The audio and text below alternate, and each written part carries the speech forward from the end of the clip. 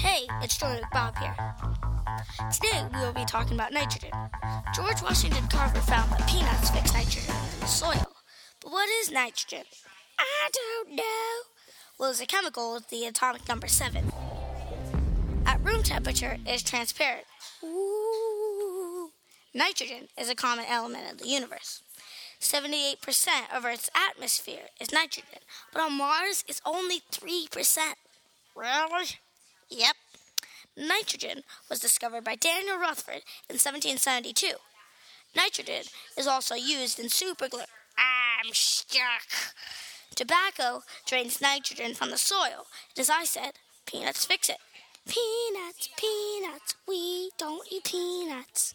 Nitrogen is also used in explosives. It was known in the 18th century that air contains two gases, one that supports life and one that does not. Very few minerals contain nitrogen. There's so little.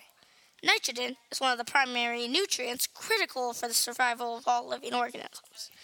Although nitrogen is very abundant in the atmosphere, it is largely inaccessible in this form to most organisms.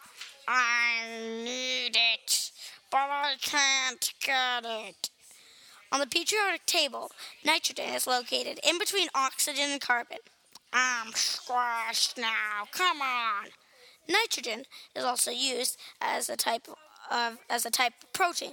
Protein power!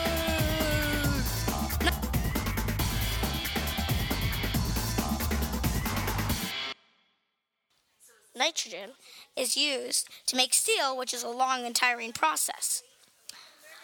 Plants need nitrogen to grow. The nitrogen gets sucked out of the soil that they grow in. The nitrogen is sucked through the roots and pumped the way to the top, which is a long process if that tree is 50 feet tall. Nitrogen is also used as a refrigerant. It is used as a refrigerant because it gets really cold. Scientists use that cold nitrogen to keep things frozen.